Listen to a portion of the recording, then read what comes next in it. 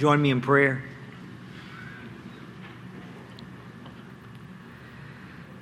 Our Father, we are indeed debtors to grace. And God, we are glad to be. Glad that in you we have found one who is so gracious and who has supplied our every need. Father, left to ourselves, we are ruined, we are undone, and we are deserving of all of your wrath. But you have met the curse of the law in your Son, and you have paid the penalty that was due us in Him and given us His righteousness for our own. You've brought us to yourself, and you've claimed us and made us not just citizens of a new kingdom, though that certainly, but also children of the heavenly King. And God, we do praise you.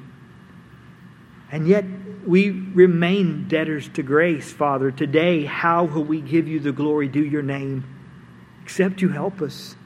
Father, there's enough of the old man residing in us that we are, as we've sung, prone to wander, prone to leave the God we love. We're grateful, Father, that you don't let us wander too far, that you call your children back. And God, we look to you this morning needy and expectant. Needy because that is how we are. But God, expectant because you are so good.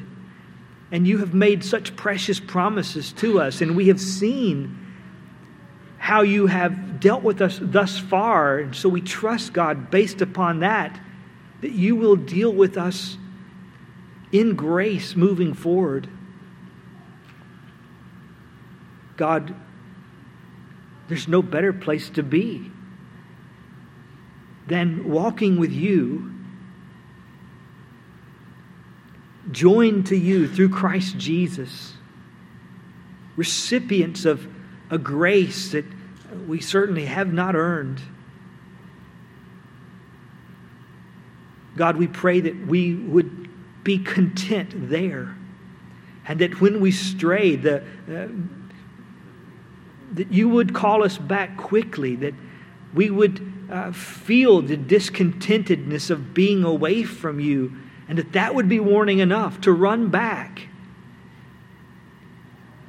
Oh God, we pray that you would make our hearts happy in you, that seeing you, seeing what you have done for us, seeing your glory, and that we can approach you now in Christ without fear. God, seeing all of this and how you work in us and in this world, God, seeing all of this, that our hearts would be led to rejoice in God our Savior. God, we are grateful that this isn't just church talk. We're glad to come together as a body and praise you. But God, how grateful we are that these are living, weighty realities that affect how we go home and how we live tomorrow and how we face the week ahead. God, captivate us again with these truths, and may the glory of what you've prepared outshine all of the vanity of this world. God, we ask you for your help in Jesus' name. Amen. Philippians chapter 1. Philippians 1. Paul and Timothy, bondservants of Christ Jesus, to all the saints in Christ Jesus who are in Philippi, including the overseers and deacons, grace to you and peace from God our Father and the Lord Jesus Christ. I thank my God in all my remembrance of you, always offering prayer with joy in my every prayer for you all, in view of your participation in the gospel from the first day until now. For I am confident of this very thing, that he who began a good work in you will perfect it until the day of Christ Jesus.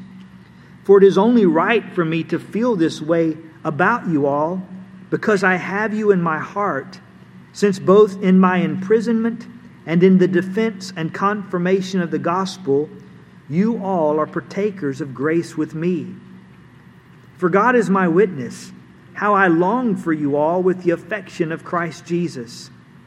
And this I pray, that your love may abound still more and more in real knowledge and all discernment, so that you may approve the things that are excellent, in order to be sincere and blameless until the day of Christ, having been filled with the fruit of righteousness which comes through Jesus Christ, to the glory and praise of God.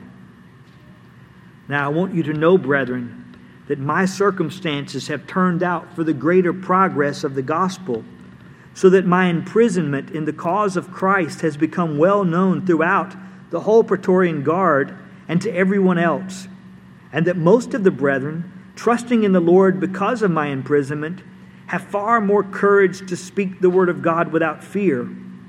Some, to be sure, are preaching Christ even from envy and strife, but some also from goodwill.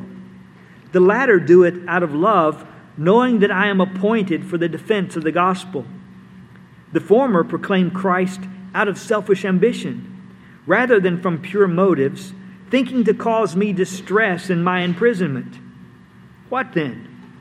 Only that in every way, whether in pretense or in truth, Christ is proclaimed. And in this I rejoice.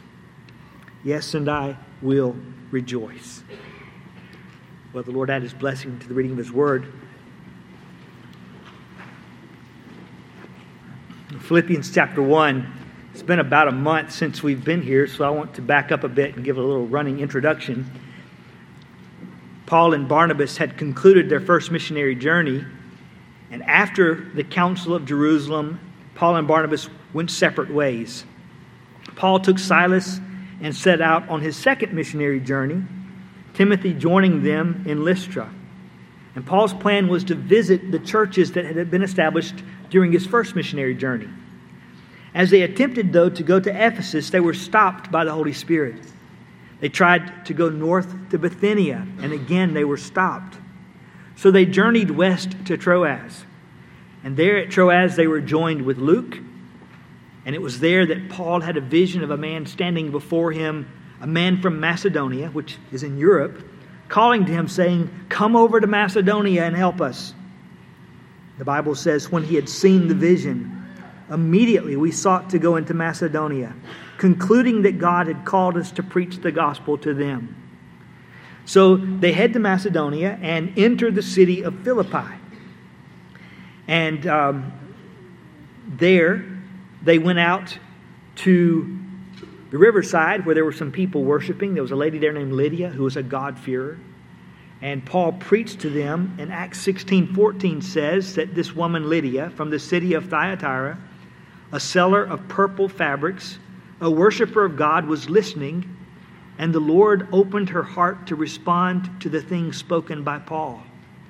And through this, a church was begun that met in the home of Lydia. Some years have passed now, some little bit time has passed now. And so as Paul writes now to the Philippians, the nature of this letter is different than the nature of many of the other letters that Paul writes. Many of the letters that he writes address specific problems in a church or address questions that the church has asked him. So for instance, in 1 Corinthians, there are questions that they ask. And he says, now concerning this, and he addresses the issues that they themselves have raised. And in other portions of 1 Corinthians and other letters, he addresses problems that they're facing. To the Galatians, who has bewitched you to follow after another gospel? But to the church at Philippi, he doesn't address any problems that seem so stark as like at Galatia or at Corinth. It's not that they're perfect, they're not. There's some disunity that's beginning to develop, and he urges some of the people to put aside their differences and to live in harmony in the Lord. But there's not the same kind of problems that there are in other places. And so Paul writes a letter to a group that is doing pretty well and with whom he enjoys an especially close bond. In verses 3 through 5 of chapter 1, as he begins to introduce his prayer and what we looked at last about a month ago. He said, I thank my God in all my remembrance of you, always offering prayer with joy in my every prayer for you all, in view of your participation in the gospel from the first day until now. The Philippians had not only become believers, but they have joined Paul in many of his endeavors, sending money to help him. In 2 Corinthians, where he is talking to the Corinthians about picking up this gift that they had promised, he talks about a church that has given out of their poverty and even begged him to participate. And one of the churches he's talking about is the Philippians. They have begged to participate from their poverty. He feels kind of ashamed to take the money from them. They're so impoverished. But they don't want to miss out on the blessing of helping him. And so here he talks about this partnership or this participation that he enjoys with them in the gospel. They have come alongside of him and they share a fellowship that is rooted in the gospel itself.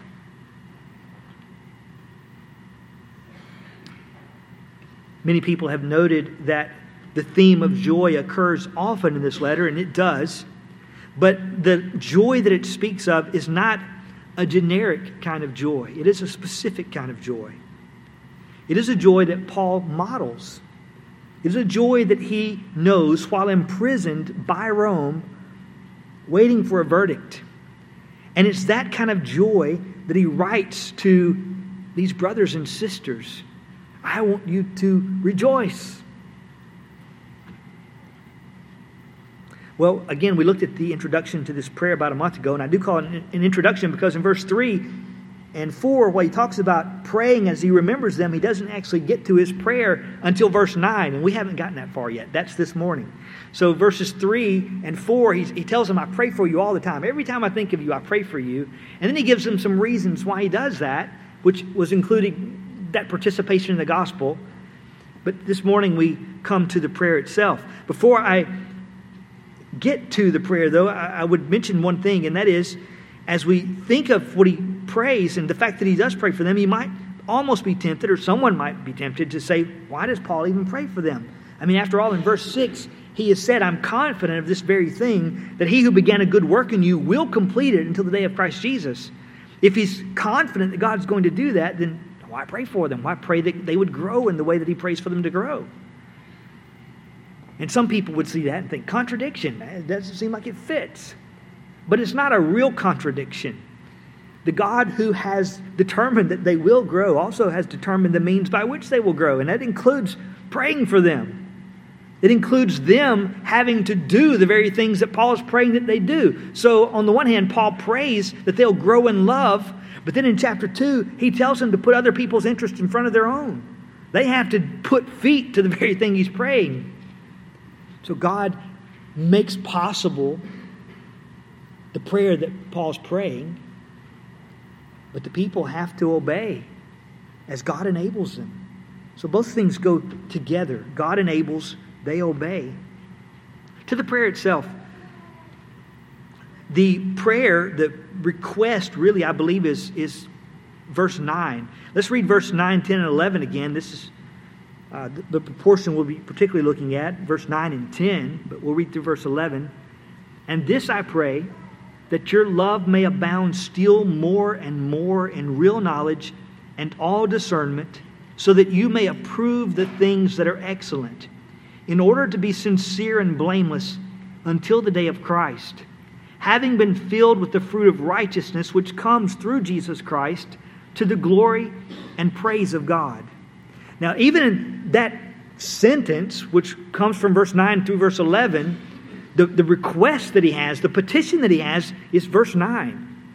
His prayer, this I pray, this thing I pray, that your love may abound still more and more in real knowledge and all discernment. So, verses 3 through 11, I want to tell you about my praying for you. Verse 9, here's my prayer. It seems kind of short almost. But you have to understand, he's not giving us a word-for-word play of his prayer life. He's not saying, every time I think of you, I pray. Now let me tell you all the things I say when I pray. It's not a transcription. Have you ever seen someone transcribe a letter? I've not seen it like in real life, but I've like seen old movies where you see this guy call the secretary in and say, bring your pad. I want to transcribe a letter. And so she comes in with the pad, and he walks around, and maybe he rambles, strike that, and he's trying to dictate this letter. And her job is to try to get on page what it is he's trying to say, word for word. Or maybe you've seen someone, or you've used a dictaphone where you talk into this thing and they play it back later and they type out the things that you've said. I've never done either one of these things, you can tell. But Paul is not talking into a dictaphone. He's not, it's not as if Timothy's sitting over here with a pen and paper saying, no, slow down, Paul, I didn't get that. He's not transcribing for us his prayers, but he's giving us the content of it. Here's the thing that I pray for you. I'm sure there's other things he prays for them as he thinks about them. But here is the thing that I repeatedly think of and pray for you when I remember you. This, of all the things he could pray for them, this, that your love would abound still more and more in real knowledge and all discernment. This is what you need. This is what I pray for you.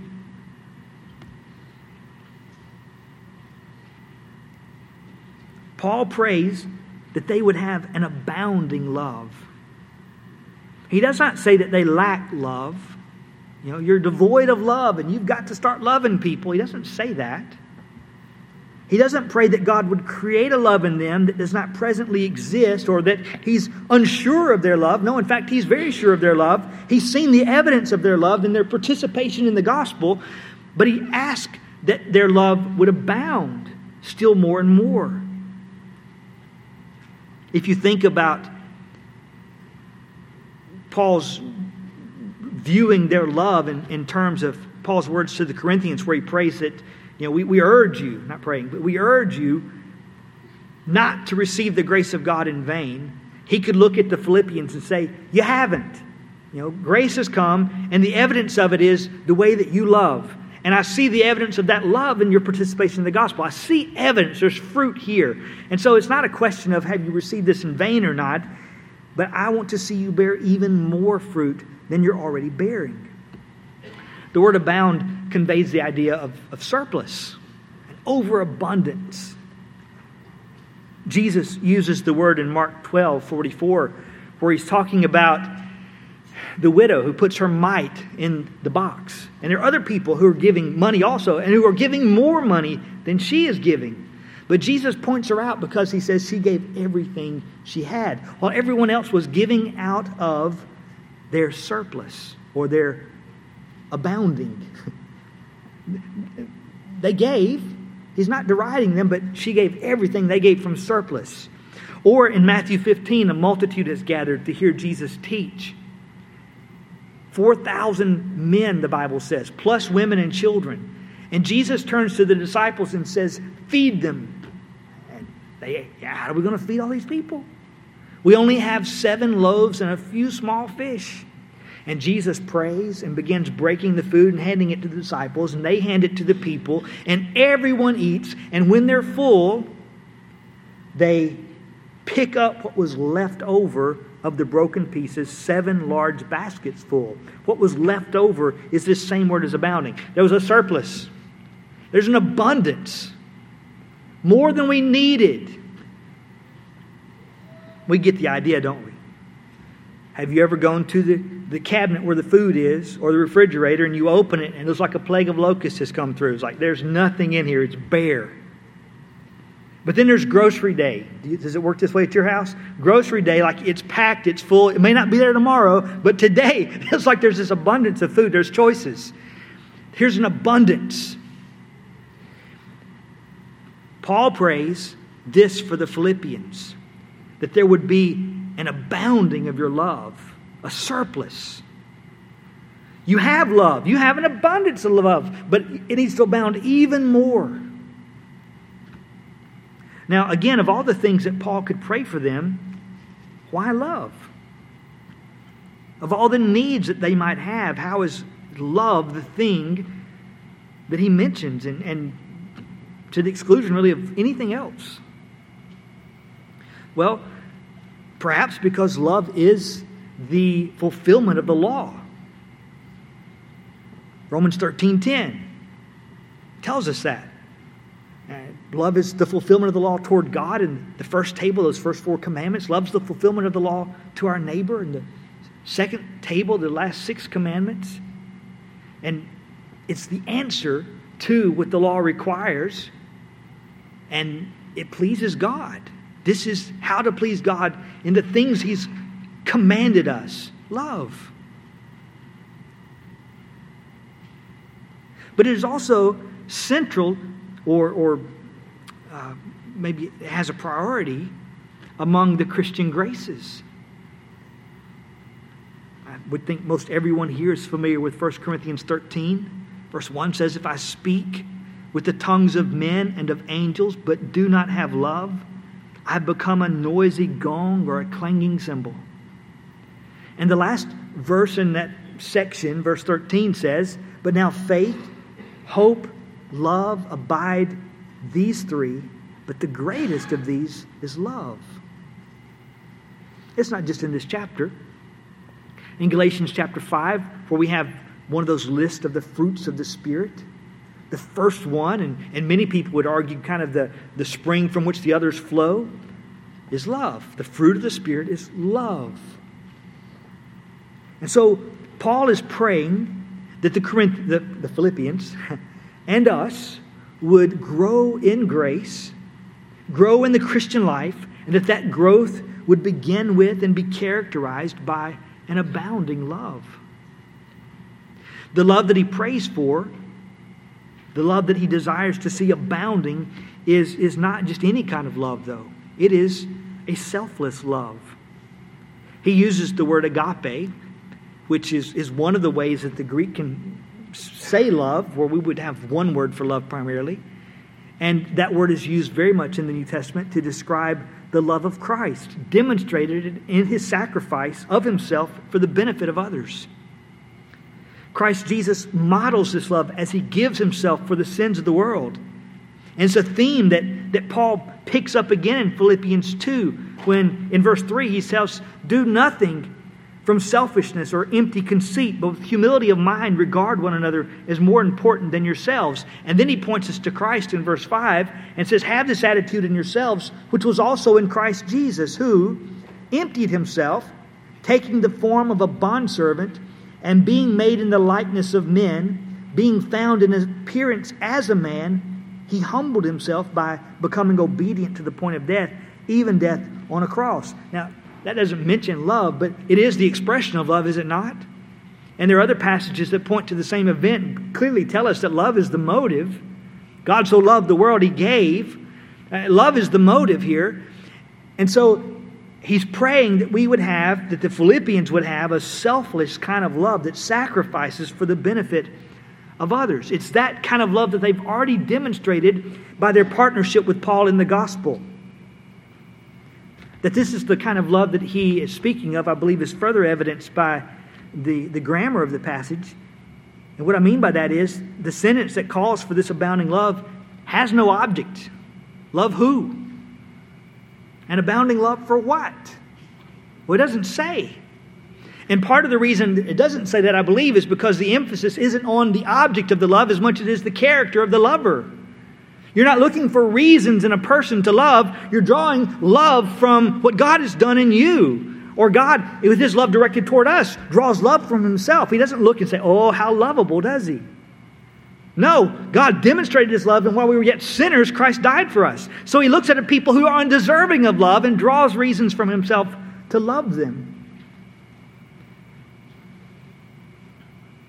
So this sacrificial kind of love is a love that needs to abound. And we desperately, desperately need this. Again, this is the real request that He makes from them. The one request that He makes. God, give them an abounding love. And notice how He emphasizes this necessity. He doesn't just say, you need a love that's linked together with knowledge and discernment, but a love that abounds in knowledge and discernment. So the idea is not just that they accompany each other and it's kind of stagnant, not growing. You got a little bit and you're satisfied with that. But it's abounding, it's growing, it's moving forward. But He doesn't stop there. he says you need a love that abounds more. However much you have, you need more. And he doesn't stop there. I mean, that kind of says it all, doesn't it? But look at how he emphasizes it. You need it to abound more and more. Is this enough? Not yet. What about now? Not yet. And he doesn't even stop there. A love that abounds still more and more. How needy must the Philippians be, and how needy must we be in regards to this kind of love that Paul says, look, of all the things I could pray for you, church, here's the thing that I bring to God every time I think of you. God, give them a love that abounds still more and more in these ways.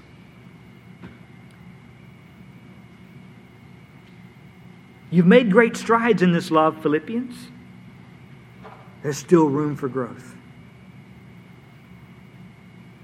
Next, notice the environment of this abounding love. Again, Paul's praying for a particular kind of love. It's not the kind of love that Hollywood talks about. You won't learn about this from there. Or magazines, at Walmart. Or a Harlequin romance. They even still make those? Don't tell me, because I don't want to know that you know. Do they still make those? You're not going to read it there. This is the love that we see, the love of God in Christ. And Paul says of this kind of love, he qualifies it further in verse 9, the second half, when he says, "This I pray, that your love may abound still more and more in real knowledge and all discernment." Before we talk about this knowledge and discernment in detail, I want to point out the balance that Paul expresses. Even with the language that he's already used, the fact that he speaks of this agape kind of love, or that love has no object here, how tempting it would be for us to define this love by however the world defines or how we're feeling at the moment. It'd be easy to think that the loving thing to do is what I want to do.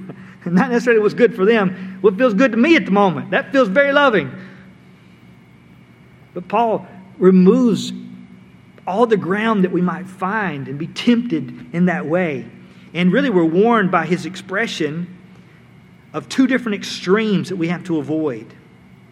On one hand, there's a love that is all sentimental, all feel good, all experience. We just love everybody, And certainly we want to love. But he says that's not enough. It's not enough by itself. And if you just live there, if that's all you got, it's not enough and it won't endure. But the other side of it is, the other temptation is having a theoretical knowledge that you grab hold of and it really entertains you maybe. Maybe you're delighted in putting the ideas together and parsing sentences and all that kind of good stuff, but it never reaches your heart. And he warns against both by saying what you need is this love that abounds in knowledge. Not a knowledge without love or a love without knowledge. You need them both. This love has to abound in the environment of knowledge and discernment. And so in his prayer, he avoids both of these kinds of extremes. And in giving us these two words, you can think of it as the environment in which this kind of love can thrive. It requires certain things for this to do well and thrive. I have made numerous attempts at gardening over the years, and I'm not a proficient gardener. I have never stopped long enough to understand pH levels in soil and all that kind of good stuff. People tell me I should. I just don't. So I have planted watermelon numerous times, and every time pretty much it's been a flop. Either I don't get anything at all, or the plant grows and there's really no fruit. You might get something like that, and then summer's over, and that was it. This summer, but my point is, there's an environment there in which that plant couldn't thrive. I don't know what it was, but something was missing that was necessary. This year, we put down some cardboard and some compost and planted a watermelon in this patch. And it's one plant, and it has just gone everywhere. I couldn't tell you what's right about this versus attempts before, but it is massive. If it was growing up instead of out, I'd look for Jack, because it is really large, and there are lots of fruit on it. There's a soil there that seems to be conducive to that watermelon plant. It likes it. The environment there is right. If we want a love that abounds still more and more, there is an environment in which it will thrive. And if it lacks the proper nutrients, if the proper elements are not there, then this love will not flourish. And so Paul gives us two things that are necessary to have this selfless, sacrificial kind of love that abounds still more and more. The first is what the New American Standard calls a real knowledge. This knowledge is more than the facts. It's more than a surface understanding about things. And it's more than just intellectual knowledge. It's more than just grasping and really understanding concepts. Although you do have to, it's not knowledge apart from understanding, but it's more than just saying, okay, I got it. The word that's used here in verse 9 is a word for knowledge that generally conveys the idea of experiential knowledge. It's the knowledge that is the product of experience. I've lived this truth. I've walked with God in this truth. And it's not just something I know because I read it. It's something I know because I've lived with God. We have an electric fence around our property. And I have this little tester. You stick the ground into the soil and you hang the other end on the fence. And it will tell you how hot the fence is. And it blinks, the lights blink as this voltage surges through the fence. And I don't remember what the numbers are, but I know the higher is good as far as keeping the animals where they're supposed to be. And so I can see that blinking all the way to the top, and I know the fence is good. But if you ask me if the fence is hot, I'm not going to tell you, yes, it has this many volts. That doesn't mean much to me, and it probably wouldn't mean much to you, but I can tell you it's hot. Do you know how I know? I've touched it, and it is hot. I was out one day on my knees working on a spot, and I leaned into it right on top of my head. You don't want to do that. I know by experience that fence is hot. Paul is calling us to more than an intellectual knowledge that knows how to read a gauge and say, yep, hot. Paul's calling us to a knowledge that has experienced the realities that he's speaking of and found them to be true because you walk with the Lord. He uses this word in an intensified form, and the New American Standard tries to capture that intensity with the word real knowledge or complete knowledge, authentic knowledge. He uses this form 15 times in his letters, and all 15 times refer to the knowledge that God gives or in reference to the knowledge of God and of Christ. And I believe that's what he's talking about here also when he's saying we need a love that abounds in real knowledge. Knowledge about what, Paul? Because there's no object here either. Well, it's the knowledge of God and of His salvation, His ways. You need to know that. And more than you can get from a theology book, you need to walk with this God in relationship with Him, trusting Him.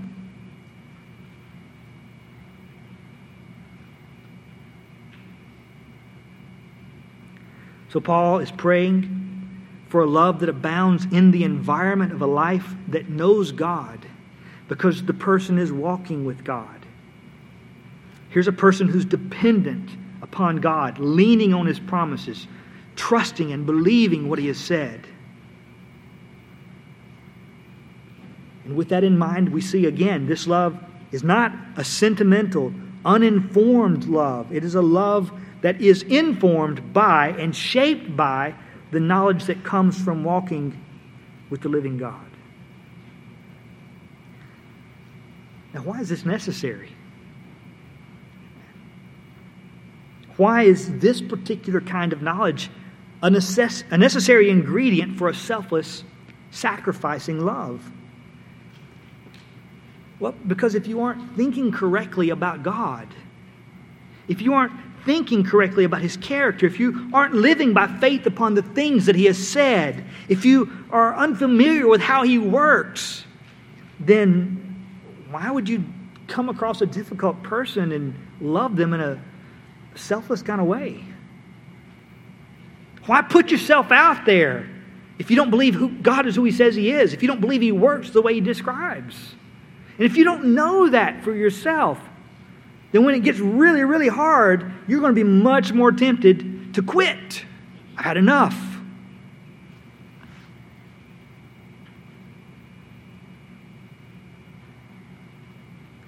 But if you've walked with the Lord, then you've seen and become convinced that God can take a really difficult person who's really selfish, maybe really wicked, and change them so that they are not who they used to be. Maybe you've even seen it in yourself, right? God can change a heart, and God can change their heart. Convinced of that, you endure. If you're going to have a love like Christ Jesus had for others, you're going to have to live upon God in the way that Christ Jesus did while on the earth. You're going to have to know Him. Not just as a God, but as my God, as my Father. You're going to have a relationship with Him. So Paul prays for this growing, abounding love that will thrive in the soil of real knowledge. Or we might say that a growing, abounding love requires a growing, abounding experiential knowledge of Jesus. A knowledge of Him that is grasped with the mind, yes, but then lived upon.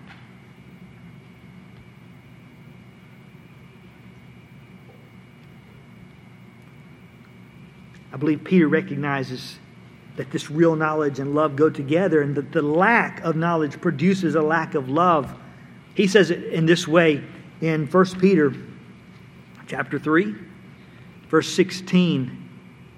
He's speaking about Paul and his letters, and he says, speaking in them of these things, in which are some things hard to understand, which the untaught and unstable distort, as they do also the rest of the Scriptures, to their own destruction. There are people, he says, who are untaught and unstable. They don't know, and they're unstable. And these two ideas he's linking together. Who is it that's unstable when things get hard? Who is most upset or derailed when life goes wrong? Well, it's those who don't know.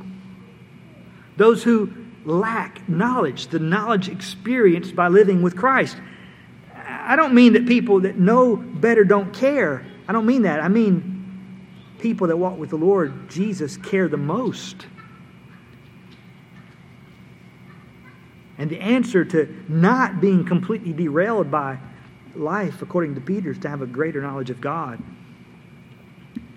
So, back to Paul, he prays that you may have a love that abounds still more and more in real knowledge. The more we know this love, the more suited we are to face life. So that's one ingredient. Knowledge. The second, though, there's a second ingredient that's necessary for this selfless love to abound still more and more. Knowledge, and then the second is, as he says here, all discernment. This word, in its form here, occurs only here in our New Testament. But there is a form of the word that's a little bit different in Hebrews chapter 5 and verse 14. Hebrews 5:14 says, "But solid food is for the mature who, because of practice, have their senses trained to discern good and evil." The word senses there is the related word to the word that we find here for discernment in Philippians. They have their senses trained to discern good and evil.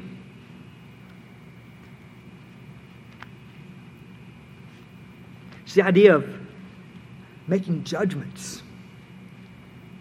And in the context here, I believe moral judgments. And Paul is praying a Christian prayer. Moral judgments, moral discernments. It's looking at things and seeing right and wrong.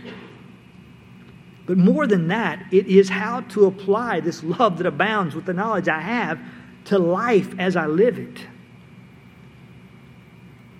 I live in God's providence, and He lets come my way or sends my way what He thinks I need. And I'm to meet each of those with a love that abounds still more and more in knowledge and discernment. I'm to apply the knowledge I have and the love I have to the situations that God allows me to face. And what good is all the love in the world if you don't know how to express it in the situations God brings to you? What good is a head full of knowledge and facts if you don't know how to apply it to the life that God has called you to live?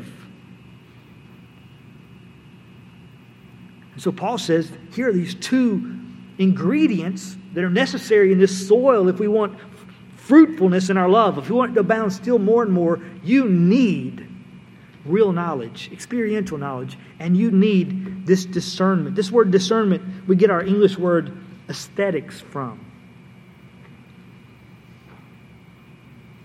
You know this word? You might say someone has a good aesthetic. They're able to look at things and say, yes, that. No, not that. Some people, they dress and you look and think, did Mama not tell you that doesn't go with that? And I hesitate to even say that because I'm sure someone's looking at me and saying, don't you know that tie doesn't go with that coat or whatever. But, some people you look at and you don't maybe understand why, but you just know that works. And other people you think, that doesn't work. Or maybe it's how, a house is put together or whatever number of things. Music, you can have an ear for music and say, that really works. And other people, think something else works, and most people hear it and think, yeah, not really. So you can have an ear for that kind of thing or an eye for that kind of thing. But here is an eye, a spiritual eye, if you will, for what's right and how to apply this love and this knowledge to life as God calls me to lead it.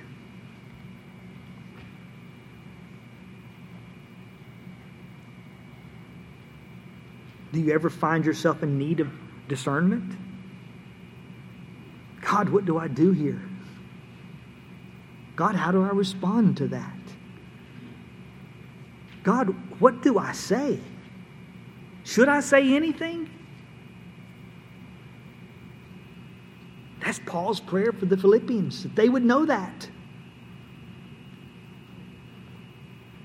Now, think about the Philippians for just a moment. Here they are, and their culture is a pagan culture, a very Roman city.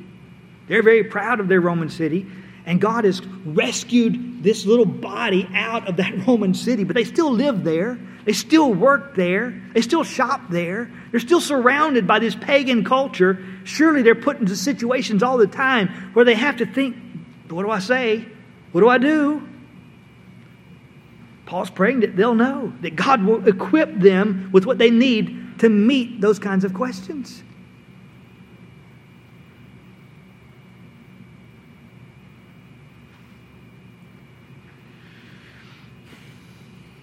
Paul was concerned for them.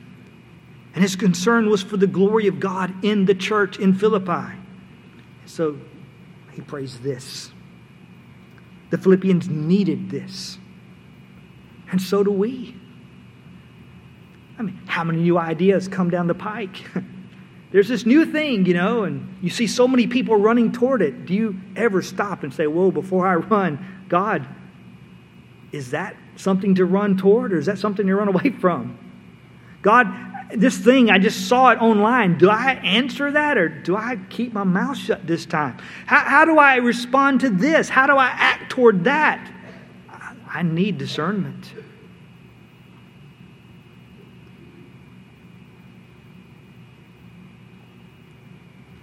And not just discernment, we need all of it. All of it goes together, it falls together, it stands together. What good is love without knowledge and discernment? How do you love correctly when you don't walk with the Lord and your love is skewed? Or you don't have discernment to know how to apply it. So maybe you love in the wrong way and you hurt somebody instead of really helping them. And what good is knowledge without love when you got a big head but you don't really care about people? And so on. So Paul gives us this environment in which love abounds, and both of these things are necessary. And if either of these things are missing, then love will not flourish. May your love abound still more and more in real knowledge and all discernment. Now, in verse 10, and we'll only get to the first part of this morning, but in verse 10, the first part of that verse speaks of one of the results of abounding love. So that you may approve the things that are excellent. And he has a goal beyond that, and we'll talk about that next Wednesday, I guess. But the first step in that, or the first result, if you will, of this abounding love is that you would be able to approve the things that are excellent. They need a love that abounds still more and more in real knowledge and all discernment. And so do we, because we need to be able to approve the things that are excellent. And if you have the prerequisite ingredients, love, real knowledge, all discernment, then you're in a position to do just that. Now you may have a footnote or a marginal note here that reads, to distinguish between the things that differ. To distinguish between the things that differ. This is a translation question.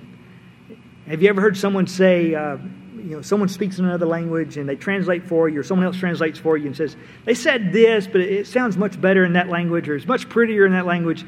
There are some things that just don't directly translate. And this is kind of one of those situations where both of these are perfectly good translations. To approve what's excellent, to distinguish between things that differ. It's one of those things where it's hard to say, it's definitely that and not that. And really, they kind of go together. If you're going to approve what's excellent, then first you need to be able to distinguish what differs. You need to be able to distinguish, to make a distinction, to say, yes, that one, not that. And that really is, I believe, the idea, this idea of being able to make it a distinction so you can say that. In Bible times, this term was used of an assayer, assaying precious metals. So here's something supposed to be gold. Is it really gold or not? I want to know that, don't you? Yeah, is it the real thing or is it fake? Or here's two different samples of gold and one's better than the other. They both cost the same money for you. Which one is better? How do you distinguish between the two? Or they might use it of cattle. Here's two cows. They look identical, same price. Which one do you want? Well, you need to be able to look and determine that. Don't come and see me because I don't know. Story for another time. So we need to be able to distinguish good from evil, right from wrong, sick from healthy. But the picture here is really more than just doing that. It is distinguishing the good from the best, or the best from the good. Here's two good options. Which one's the best option? Maybe more in line with our experience would be buying a car. Here are two vehicles. They look identical. They get similar miles, similar features. If you crank one, there's a big cloud of blue smoke that comes out. And the other one, no smoke. It's pretty easy to determine. I want that one, right? But what if they look alike in every way? How do you determine which one is the better deal for you?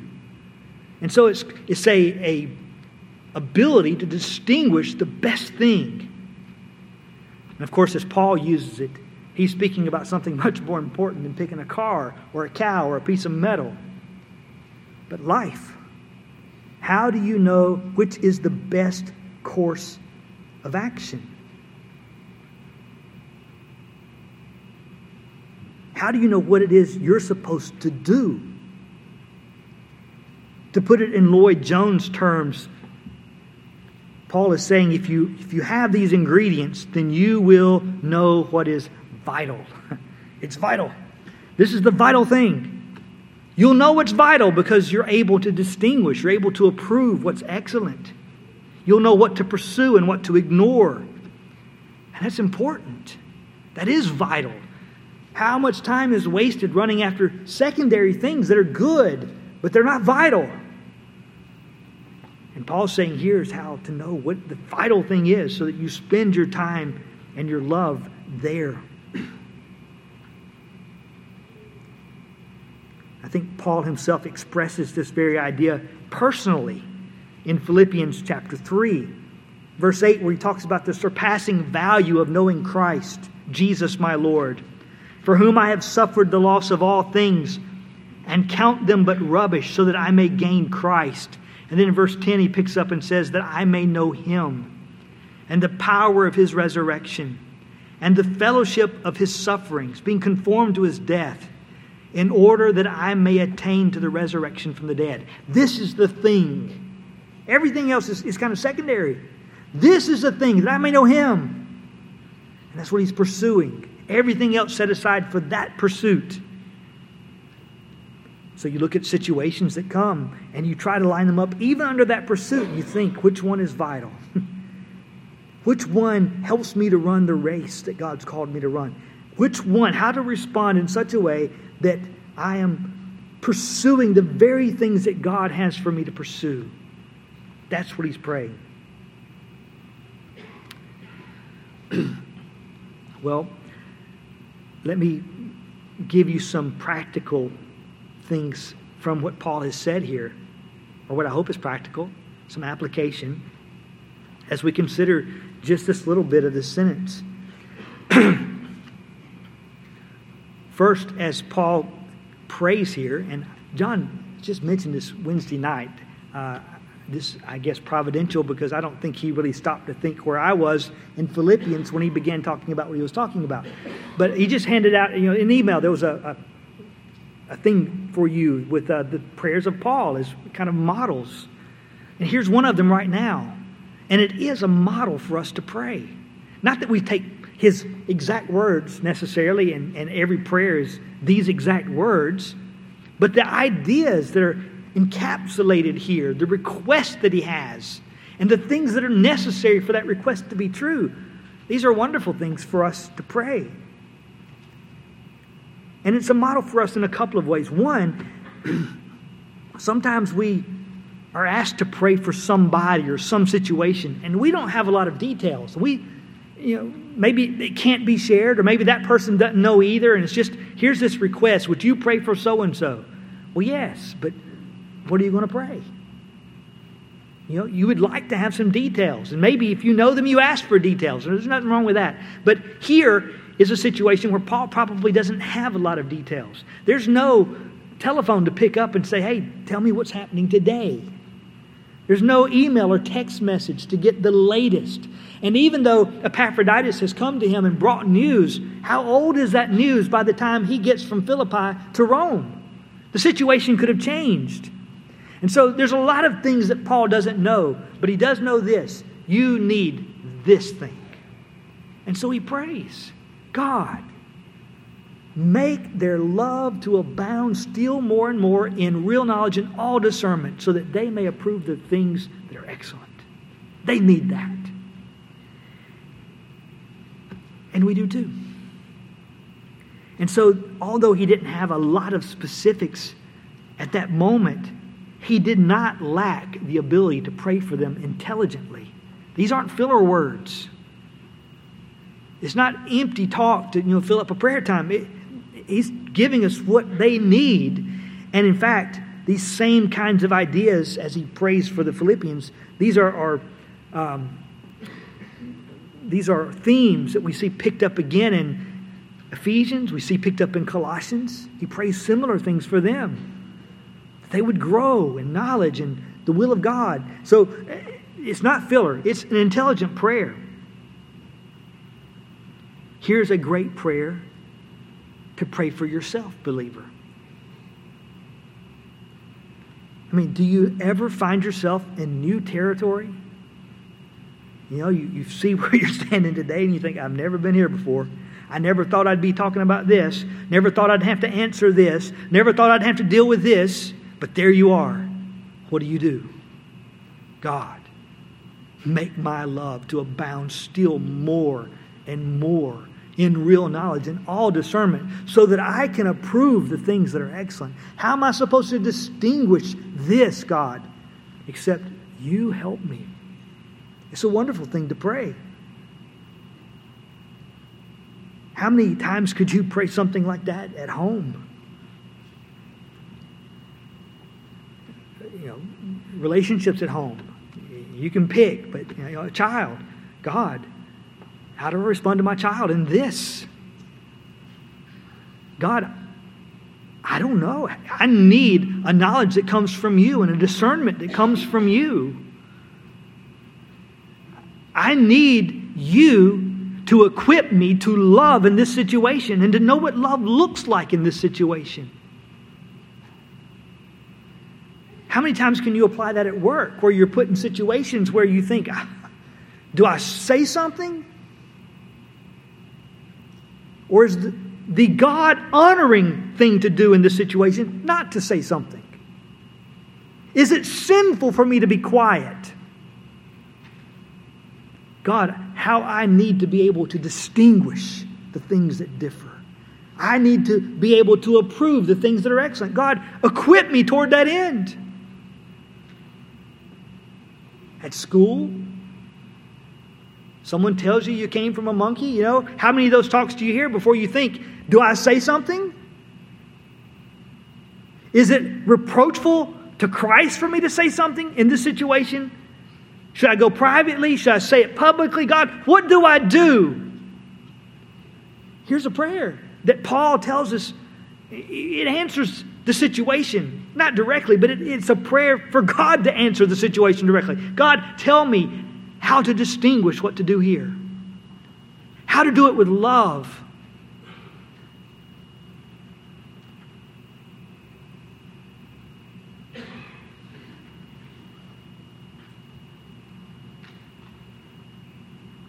Over the past few weeks, as I have looked at this passage, I find this more and more to be my prayer for you.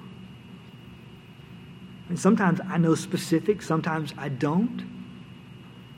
But God, we all need to grow. And here's a way that we need to grow, abounding still more and more in a love that is in the environment of knowledge of Jesus.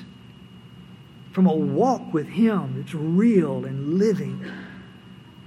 And a discernment that sees things as they are and knows how to bring the gospel to bear. Here's a wonderful way for you to pray for your elders. God, help them to know what is the excellent thing. To distinguish the things that differ. From all the choices, all the things that we could do, all the pursuits, God, help us to stay on the path that you've designed for us and to turn aside from every distraction. But God, we don't want to bypass what you have for us and count it a distraction. Give us wisdom.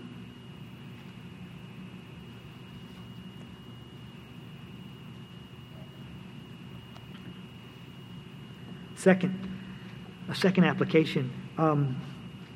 Paul prays here for the growth of the Philippian believers. A growing love and a growing knowledge and a growing discernment. As they look at life and the things that differ, the proving excellence, he's calling for Christian growth and the application of the gospel to life as they encounter it. But in the prayer itself, again, it's not all sentiment. God, just make them, make them smart. Make them know. It's intelligent. There's doctrine here. And even in the prayer, he's, in a sense, giving us the path to Christian growth. What does it mean to grow in grace? Well, it's to grow in a love that flourishes in the environment of real knowledge and discernment. All these ingredients, remember, are necessary. Love without knowledge is ignorant. It's so often not helpful, just, again, full of sentiment. Love without discretion, not helpful. Applied in the wrong way, done the wrong thing. What do you have, though, if you have knowledge without love? 1 Corinthians 8:1 says, knowledge makes arrogant. I need all of these things, God.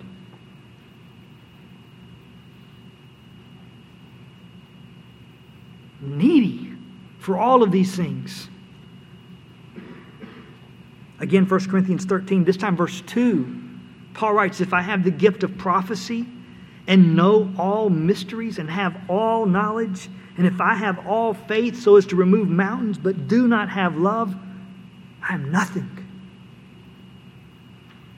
One ingredient, God's not enough. I need all of these things together.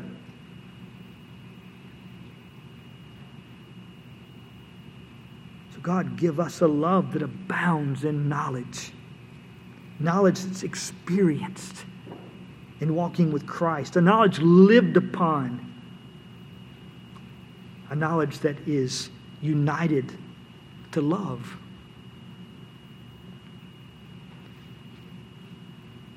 And here is why the means of grace are so important.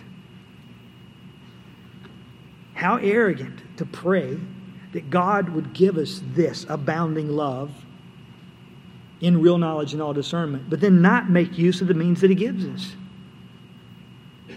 God, give me a real knowledge, but I'm not going to open your word. Give me a real knowledge, but I'm not going to really apply myself to the preaching of the word or other opportunities to learn.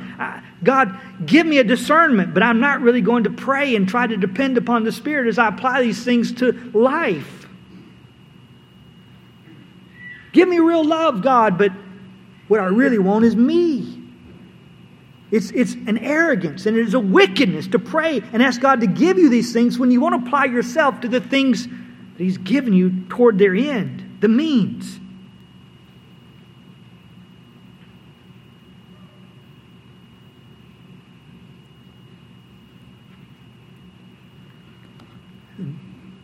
Last, if this is what the Christian needs, if the Christian is that needy, love that abounds still more and more,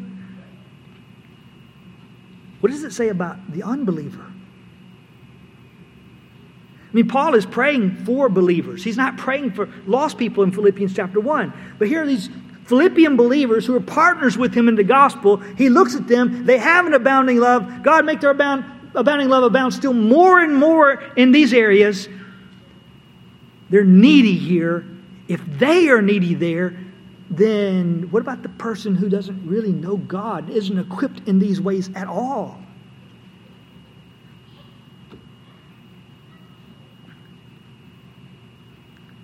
Where do they stand in love?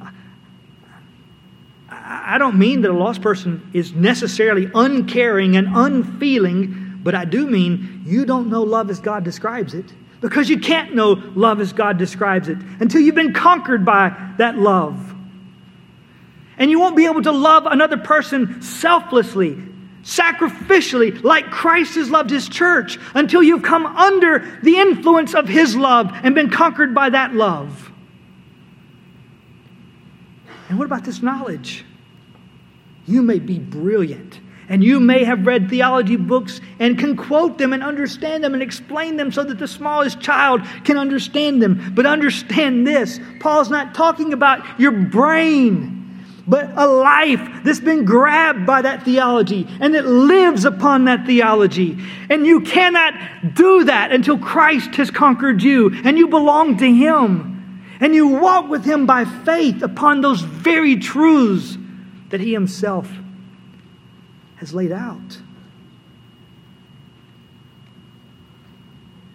How will you discern and make moral judgments? Your heart is wicked. I don't mean that you've done every wicked thing you've ever thought of, or that you're as bad as you could possibly be, but you are completely corrupt. And until Christ Jesus cleanses you, that's what you are. You're polluted. And you stand in need of cleansing, and you stand in need of His forgiveness. And so, when we look at this prayer, understand, Paul's not praying for you. He's praying for the church. And while this is a wonderful prayer for the believer to pray for himself or for other believers, it's not really the prayer for the unbeliever. God, make their love to abound. No, God, give them love. Create in them this love that only you can give. And give them a knowledge that they cannot attain for themselves. Give them this kind of discernment, God. Awaken them to Christ and make them to live. That's a prayer for you. And so, we urge you this morning to repent. Flee from your pride and run to Christ. Run to the refuge, the only refuge that's available for sinners. Come to God by way of Jesus Christ. There's no other way to come to Him. Come to Him. Walk with Him. Live in fellowship with Him. And find a love that abounds. A knowledge that is experiential as you live with Him. A discernment given by God to know how to apply this to the life that He's ordained for you. And the ability to distinguish between things that differ. Choosing what's vital so that you can walk and live according to the glory of God.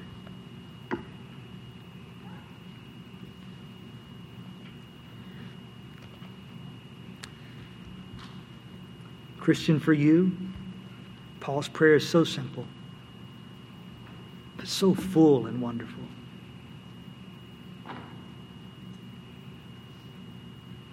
A love that abounds, still more and more in real knowledge, and all discernment, so that you may approve the things that are excellent.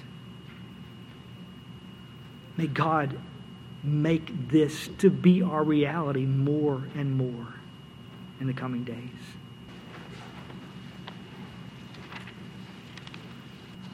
Now to Him who is able to keep you from stumbling and to make you stand in the presence of His glory blameless with great joy, to the only God our Savior through Jesus Christ our Lord, be glory, majesty, dominion, and authority before all time and now and forever. Amen.